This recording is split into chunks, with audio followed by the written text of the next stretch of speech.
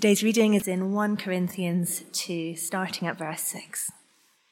We do, however, speak a message of wisdom among the mature, but not the wisdom of this age or of the rulers of this age who are coming to nothing.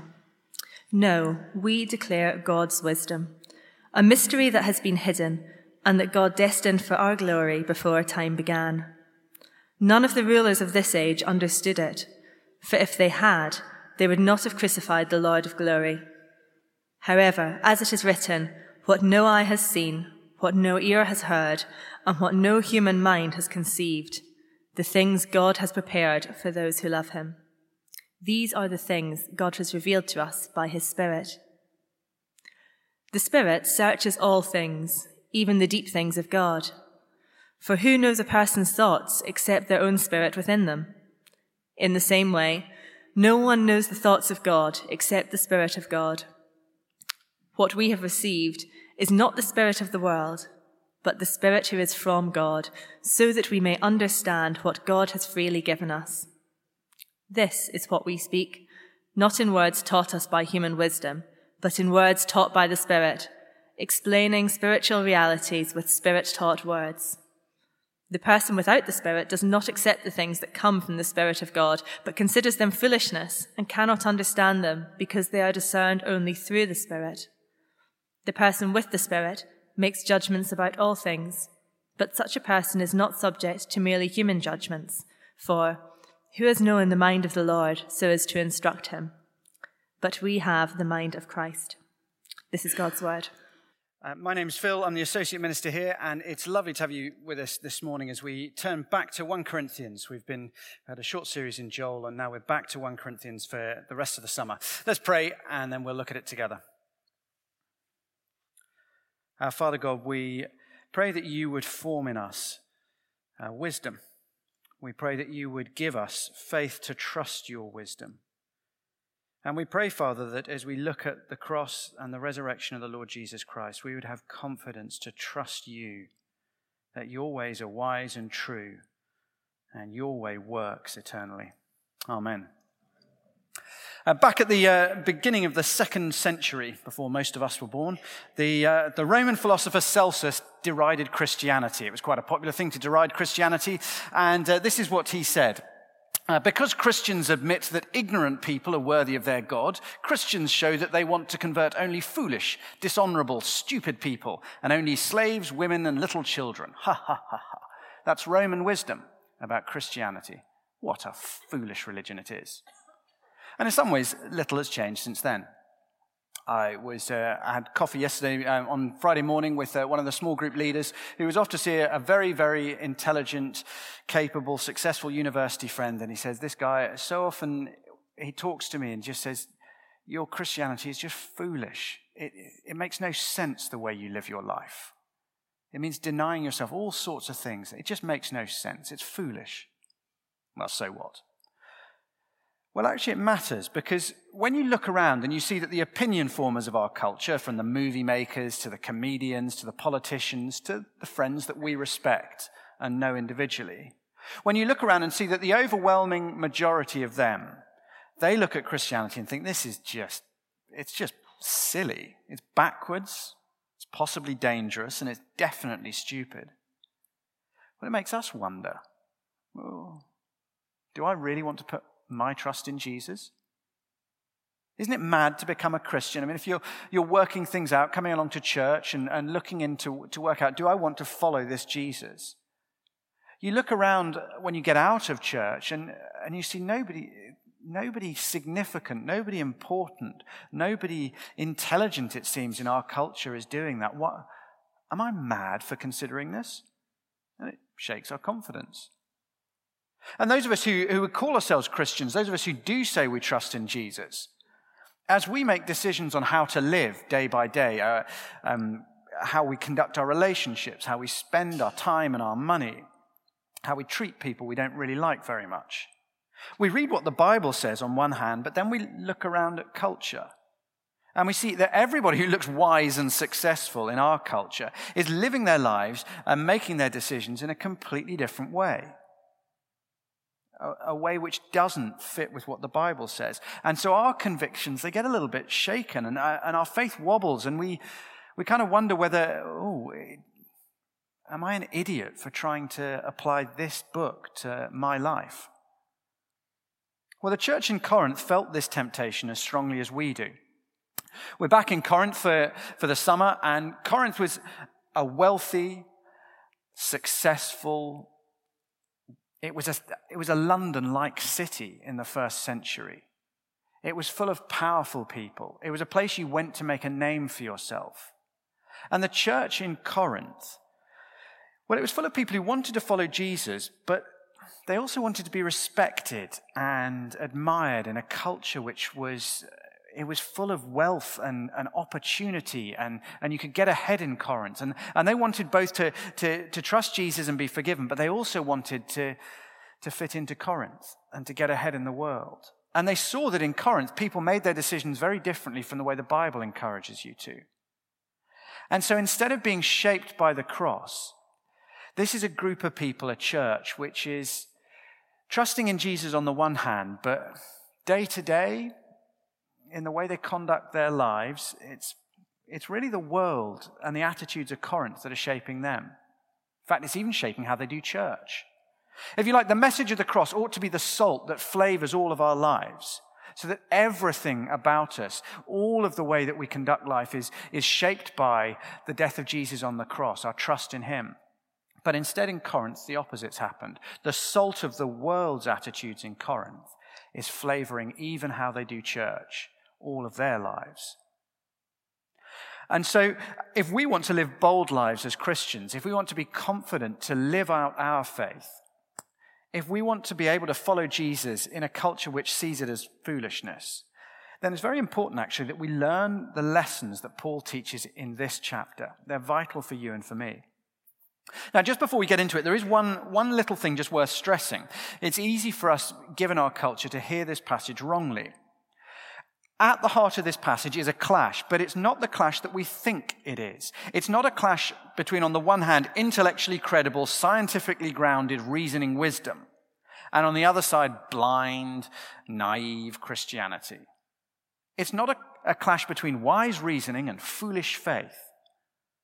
It's actually a clash between two different kinds of wisdom.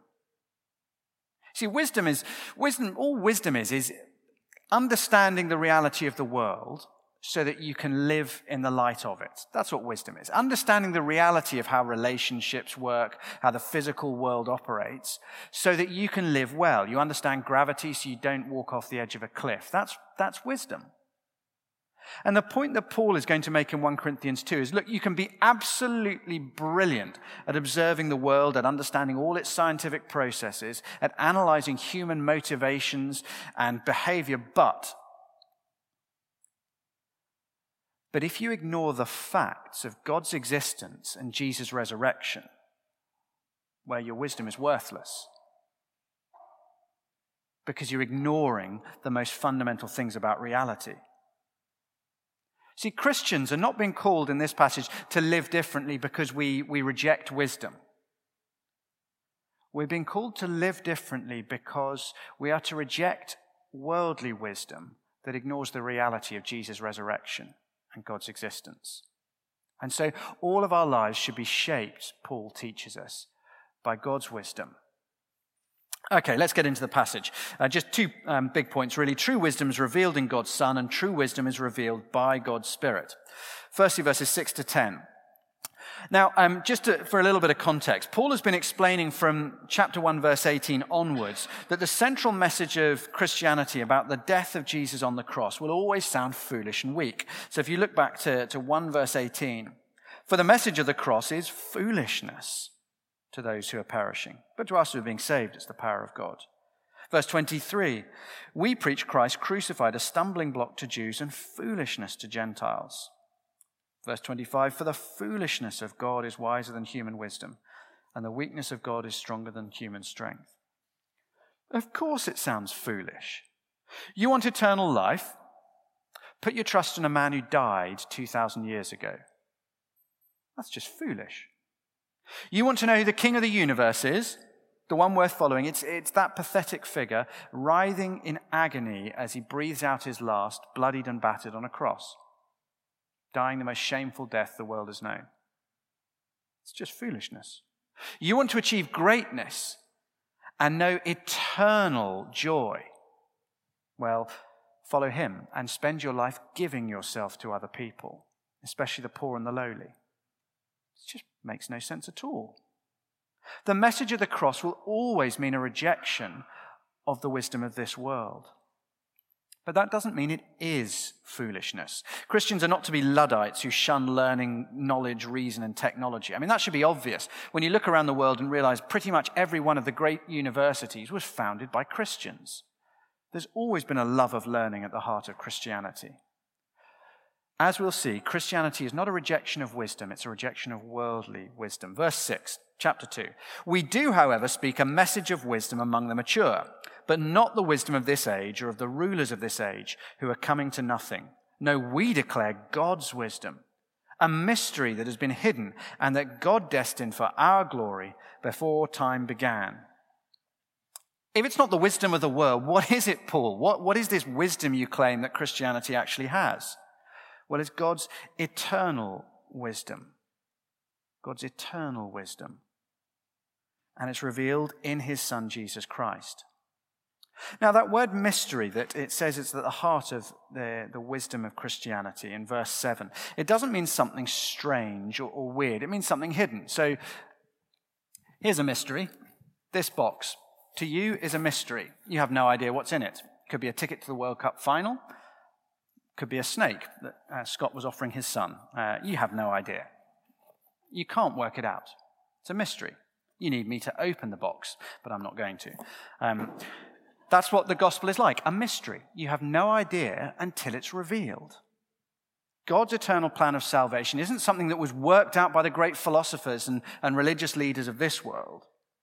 It was revealed.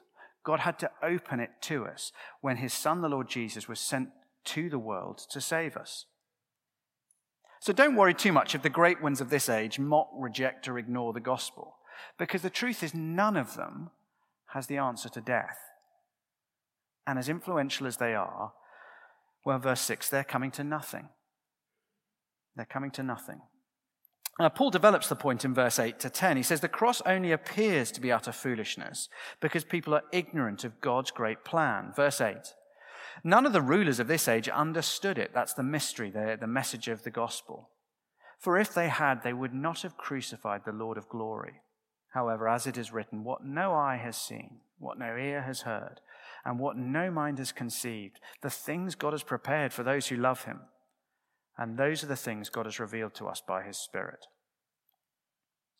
I mean, think about it. The great political power of the day, that's Rome. The great religious figures of the day, the high priests in Jerusalem, they took a jolly good look at Jesus Christ. And they decided, nah, he's a fraud, kill him. And they sent him to the cross. They completely failed to see. They completely failed to understand that God's plan was revealed in Jesus, that he would take the punishment of death in our place. The problem was Jesus didn't fit with their preconceived ideas that if there is a God, he should behave like this. If there is a God, he should do that and he shouldn't do this. And so they never saw the reality that was in front of them. So look, if you want to know the truth about God, don't expect to find it in agreed statements by the powerful of this world. The G8 are very unlikely to issue a statement on the Trinity. Don't expect the religious leaders who are promoted by BBC or who write articles on BuzzFeed to tell you the truth about the gospel. Don't expect the must-read summer novel or the biggest blockbusters of the year to proclaim the truth about God. Because the powerful in this world tend not to see it. Because it just doesn't fit with our world's ideas of what God should be like. Now, one pretty obvious implication, I guess, of that is that if you follow Jesus, you're unlikely to be seen as very wise by people either. I mean, don't set out to be seen as an idiot. Most of us manage that admirably without trying too hard, speaking for myself. But don't be too surprised when you get the knowing smirk. Oh, you go to church. Okay. Each to their own. the patronizing comments. Now, verse 9 is an adaptation of Isaiah 64, as he says, Isaiah 64:4, what no eye has seen, no ear has heard, and no mind has conceived, the things God has prepared for those who love him. Now, the specific thing Isaiah is talking about is the amazing future that God has for his people in paradise. But I think Paul is using that just to make a quite general point, which is God's plans are never something we would have thought of. And so humans who arrogantly assume, look, God's ways ought to make sense to me, will never see the richness, the beauty of what God has planned. I mean, think about it. God becoming a man. We would never have thought to do that. The relentless ambition of the human race ever since the Garden of Eden has been to reach up. We pad out our CVs, we talk up our achievements. And so the truth is we find it very hard to understand and very easy to miss a God whose central act is to reach down, to become less, to be a servant, a human. Jesus dying on the cross. I mean, we wickedly rebel against God as humanity. We filled the world with war, with greed, with rape, and with racism. We filled God's good world with those things. We treated God as if we don't care about him. We've completely ignored him. And we've treated other humans who are made in the image of God as garbage to be disposed of, as obstacles to be trampled over or used. I mean, how would you respond if someone treated people you loved that way? And God's response is to come and die on a cross to take the punishment we deserve. And then to share his glorious inheritance, the inheritance his son deserves, to share it with us and welcome us as his children. No human mind could conceive of that. We would never dream of behaving the way God does. And so it's very easy for us humans to miss out on what God is doing. See, the picture that Paul gives us in verses 6 to 10 of God's wisdom is, it's like we humans are living in a deep, dark, long cave. And we've made a massive blazing fire at the back of the cave. And we're very impressed with ourselves because we've created light and warmth and we love the fire. And then someone says, hey, look, go the other way. And there's real warmth and real light. And everybody mocks and laughs. Don't be ridiculous. As soon as you step away, you're walking away from the warmth and the light. That's stupid. That's crazy. That's foolish. But when you do finally turn away from the light and the warmth of the fire and step into the darkness, you see something you've never seen before, which is a very faint light. When you were near the fire, you couldn't see it because it was drowned out by the light of the fire. But as you walk into the cold and the dark, the faint light starts to grow and get brighter and stronger. And eventually you emerge from the cave and you walk out into the glorious sunshine of the open air. Now, to turn to follow Jesus is to turn to walk away from the wisdom of this world. And it's to be called foolish. Why would you turn away from the light and the warmth that everybody else is enjoying? But it's not to become a fool. It is to turn away from the wisdom of this world's fires and instead to come to know the glorious wisdom of the Son and to bask in his light. True wisdom is revealed in God's Son. It is missed by the world, but it is revealed in God's Son. Secondly, true wisdom is revealed by God's Spirit. Okay, so how can we come to know this great wisdom, this gospel, this mystery which is hidden? Well, we need God to reveal it by his Spirit. Verse 10 carries on. The Spirit searches all things, even the deep things of God. For who knows a person's thoughts except their own spirit within them? In the same way, no one knows the thoughts of God except the Spirit of God. What we have received is not the spirit of the world, but the Spirit who is from God, so that we may understand what God has freely given us. This is what we speak, not in words taught us by human wisdom, but in words taught by the Spirit, explaining spiritual realities with Spirit-taught words. The person without the Spirit does not accept the things that come from the Spirit of God, but considers them foolishness and cannot understand them, because they are discerned only through the Spirit. Now, there are two basic ideas that run through these verses. Firstly, only God's Spirit can reveal God's wisdom, God's thinking to us. And secondly, only God's Spirit can enable us to accept, to understand, to believe that. Let's see how he gets there. Who's the only person who knows what's going on inside my head right now? Well, me. Or to use the language of verse 11, my spirit. Here, spirit just refers to my inner self. I'm the only person who knows what I'm thinking, which most of the time is a very, very good thing. Nobody knows what's really going on in your head other than you. And as the second half of verse 11 points out, the same is true for God. Who knows a person's thoughts except their own spirit within them? In the same way, no one knows the thoughts of God except the Spirit of God. Now then in verse 12, Paul uses spirit in a slightly different way. What we have received is not the spirit of the world, but the Spirit who is from God. He means spirit as in spirit of the age, the zeitgeist, the thinking of the culture. He's saying, look, the spirit of this age doesn't know God. If we only go by what everybody else in our culture thinks, we'll miss what God thinks. But if you follow Jesus, God sends his Holy Spirit to live in us, to reveal God's truth to us, so that verse 16, we have the mind of Christ. That's why we need this book. That's why we love this book, the Bible. That's why the Revive, the Co-Mission Church annual thing is called a Bible Festival, because we want to know what God thinks. We'll never learn the truth and the wisdom of God by looking in here, in my heart or in my head, or out there in the editorials. We need God's own words. Verse 13, and Paul the apostle says, this is what we speak, not in words taught us by human wisdom, but in words taught by the Spirit, explaining spiritual realities with Spirit-taught words. Paul and the other apostles were eyewitnesses who met the Lord Jesus Christ. Paul in a vision later on, the others as Jesus lived on the earth. And they were commissioned by Jesus to teach the truth about Jesus in an authoritative way. So Jesus lives his life, dies his death, and comes back to life. And then by his Spirit enables the eyewitnesses to write it down so that you and I would know the truth about God. And so the words they spoke are words taught by the Spirit, explaining spiritual realities. You see, we cannot just work it out. You can't just imagine that you can sit here and think your way up to God. We need God to reveal himself to us. And just as importantly, verse 14, we need the Spirit to receive that teaching.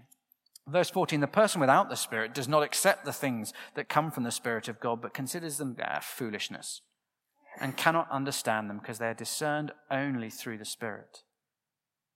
You see, because the gospel runs counter to the wisdom of the world, it does seem like foolishness, nonsense to us. Many of us can remember a time when much of what we read in the Bible, to be honest, seemed plain nuts. It just did. I guess there will be a number of us here today who still feel like that. And Paul is clear in verse 14, look, you need God's Spirit to enable you to turn away from the thinking of this culture and to receive the truth of God. That means you need to be humble. You need to be humble. Are you humble enough to say, you know what, God, I might need your help to receive your truth. Would you help me? Pray as you look at the Word of God. God, would you help me to understand the truth about you? That's a great challenge for us. Because in the West, ever since the Enlightenment, we've believed we can find the truth through reason alone. We don't need revelation. Spinoza and the others, the great rallying cry of the Enlightenment was enough with revelation. We can just trust in human reason. Now, the human mind's an amazing thing. I mean, it's an extraordinary thing to waste on cat videos on the internet. But it's an amazing thing when you actually use it. It's incredible. We can look down and work out the atomic structure of the world. We can look up and we can put a man on the moon. It is incredible what we can do with our minds. But there are limits to reason. Christianity doesn't involve a rejection of reason, but it does involve a recognition of the limits of reason.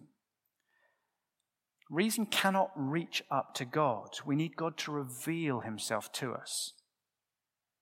If you like, maybe this will work for some. It's the difference between maths and money. Maths and money. Reason can no more come up with the truth about God than doing maths can make money. Now, being able to count is crucial to handling money, but it doesn't produce money. unless you're a creative accountant. But counting doesn't make money. It just enables you to understand the money that you've been given. Being able to reason is essential to understand God. He's revealed himself in his word. He wants us to understand him. But it doesn't produce, the ability to think doesn't produce the truth about God. It just enables us to understand the truth that he has revealed in his word. To say, look, we no longer need the Bible, now we have reason, is like saying, we no longer need money, we can count. No, you need the Bible so that your reason has truth to engage with, just as you need money so that your counting has something to act on. So we need God to reveal himself to us, and we need his help to receive that revelation. That's what God has done through Jesus Christ and by his Spirit. Paul finishes this section with a wonderful tone of liberation, really. Verse 15. The person with the Spirit makes judgments about all things, but such a person is not subject to merely human judgments. For who has known the mind of the Lord so as to instruct him? But we have the mind of Christ.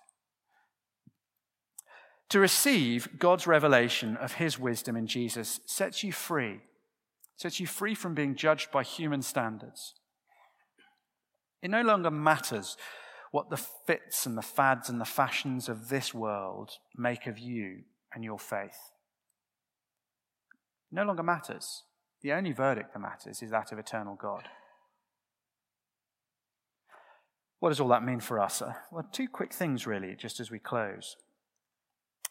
Firstly, it is easy to feel intimidated when it seems most of the influential intellectual voices tell you Christianity's nonsense. But Christianity has never seemed weaker and more foolish than when Jesus died on the cross. And yet, 3 days later, he burst out of the grave to triumphant eternal life. The truth is, we look pretty foolish and weak now. Where is God? Can't see him. Where is this Jesus you believe in? If it's so great, why do so many intelligent people reject it? Most of those who appear wise in the world consider you naive and backward if you follow Jesus. And we look foolish, therefore, as we invest in loving people who can give us nothing back. What a way to spend your life. As you give in a way which undermines your earthly future financial security. What a foolish thing to do. As you live in a way that means you might not find the fulfilling relationships that everybody else says you have to have now in this world for a real life. Looks foolish, but in a short while, Jesus will return. And then we will not look foolish at all. I quite enjoyed watching the film The Big Short a year or two ago. It's one of those based on historical facts, which means there's a license for. But anyway, it's broadly accurate in the big things that it talks about, which is it follows a couple of financial whizzes who, in the run-up to the financial crash in 2007, they took a short position against the US housing market. In other words, they said, we think the whole thing's going to crash. And everybody thought they were absolutely mad. I mean, the US housing market had been a one-way bet since the 1950s, pretty much. And all the cleverest people said, this is ridiculous. You're crazy. Why would you bet against the US housing market? It's just a solid investment that always goes up. Now, the guys who went against it, there were just a few of them who said, no, we think it's wrong. They weren't cleverer than the other people. They didn't actually have better algorithms to read the market with. They just looked at the facts and realized this whole thing is built on a lie and herd mentality. And nobody else is willing to recognize, because everybody else is going this way and seems to be making lots of money right now. And so nobody could dare to think, hang on, this might be wrong. Because I'd miss out now. Everybody's making money now, and that can't be wrong. It must be going right. And these guys said, hang on a second. No one can afford their houses anymore. The whole thing is going to crash. And so they bet against it. And soon enough, everything came crashing down. And all those who were so busy making money now lost a whole heap of money. And those who looked like fools, well, they made an absolute ton of it. But nothing like as much as Jesus' followers will be rewarded by God with in eternity. See, it looks foolish and weak to follow Jesus now. And the Bible's not telling us, if you're clever enough, you can work out what nobody else can work out. It's just saying, look, the facts are different. The facts are different. The fact of Jesus' resurrection, that changes everything. The fact of God's existence, the fact of Jesus' return, it changes what wisdom looks like. So invest your life for Jesus Christ. Live by his wisdom. That's the wise play, the wise investment strategy. Don't be intimidated by the world's scorn, but do live by Christ's wisdom. Actually, the rest of 1 Corinthians, in one sense, there are a number of themes that run through it, but in one sense, it's basically Paul working out what it looks like to live by God's wisdom. And Paul telling the church, stop living by the world's wisdom in the way that you do church, in the way that you run your relationships, in the way you treat people who've wronged you badly. He's unpicking their living by the world's wisdom and saying, look, live in the light of Jesus' return. Live by God's wisdom. And he challenges them. I'm not sure where it will most bite for you over the coming months as we look through 1 Corinthians, whether it's relationships, whether that's the area where you find it very hard to turn away from the world's wisdom. Very hard to remember Jesus will return. It's worth living God's way. Whether it's financial security, whether you find it very hard not to have security now like everybody else, but to trust the wisdom of eternity. Whether it's confidence to share the gospel with people who seem so intelligent and so mocking and so secure. And it's very hard to speak about Jesus to people who you know will think you're foolish. But to be a Christian is to recognize the facts are different. And because the facts are different, well, wisdom looks different. So be careful not to allow yourself to follow the same wisdom, the same mantras everybody else follows. Don't follow the crowd. Don't live your life the same way as people who don't realize Jesus rose from the dead, who don't realize he will return, and who don't realize that you will live forever. The one who was crucified has risen, and he brings eternal life. The one who is now ignored is the one who will return to judge.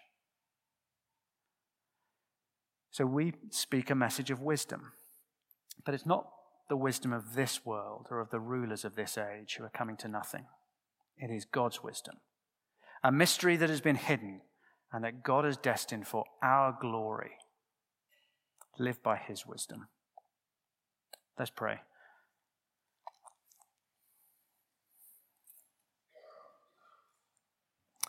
Father God, we pray that we would not be too intimidated by the way that so few in our world who are influential and powerful seem to trust the Lord Jesus Christ and live for him. And so many of those who are powerful and influential mock, deride, ignore the gospel. Help us, we pray, not to be unsettled and shaken by it, but we pray that the fact of the resurrection of the Lord Jesus Christ, the fact of his return, that these things would help us to live by your wisdom, to live lives that make sense not just in this world, but lives that will look sensible from the perspective of eternity and that look wise under the eyes of God, not just the eyes of man. Amen.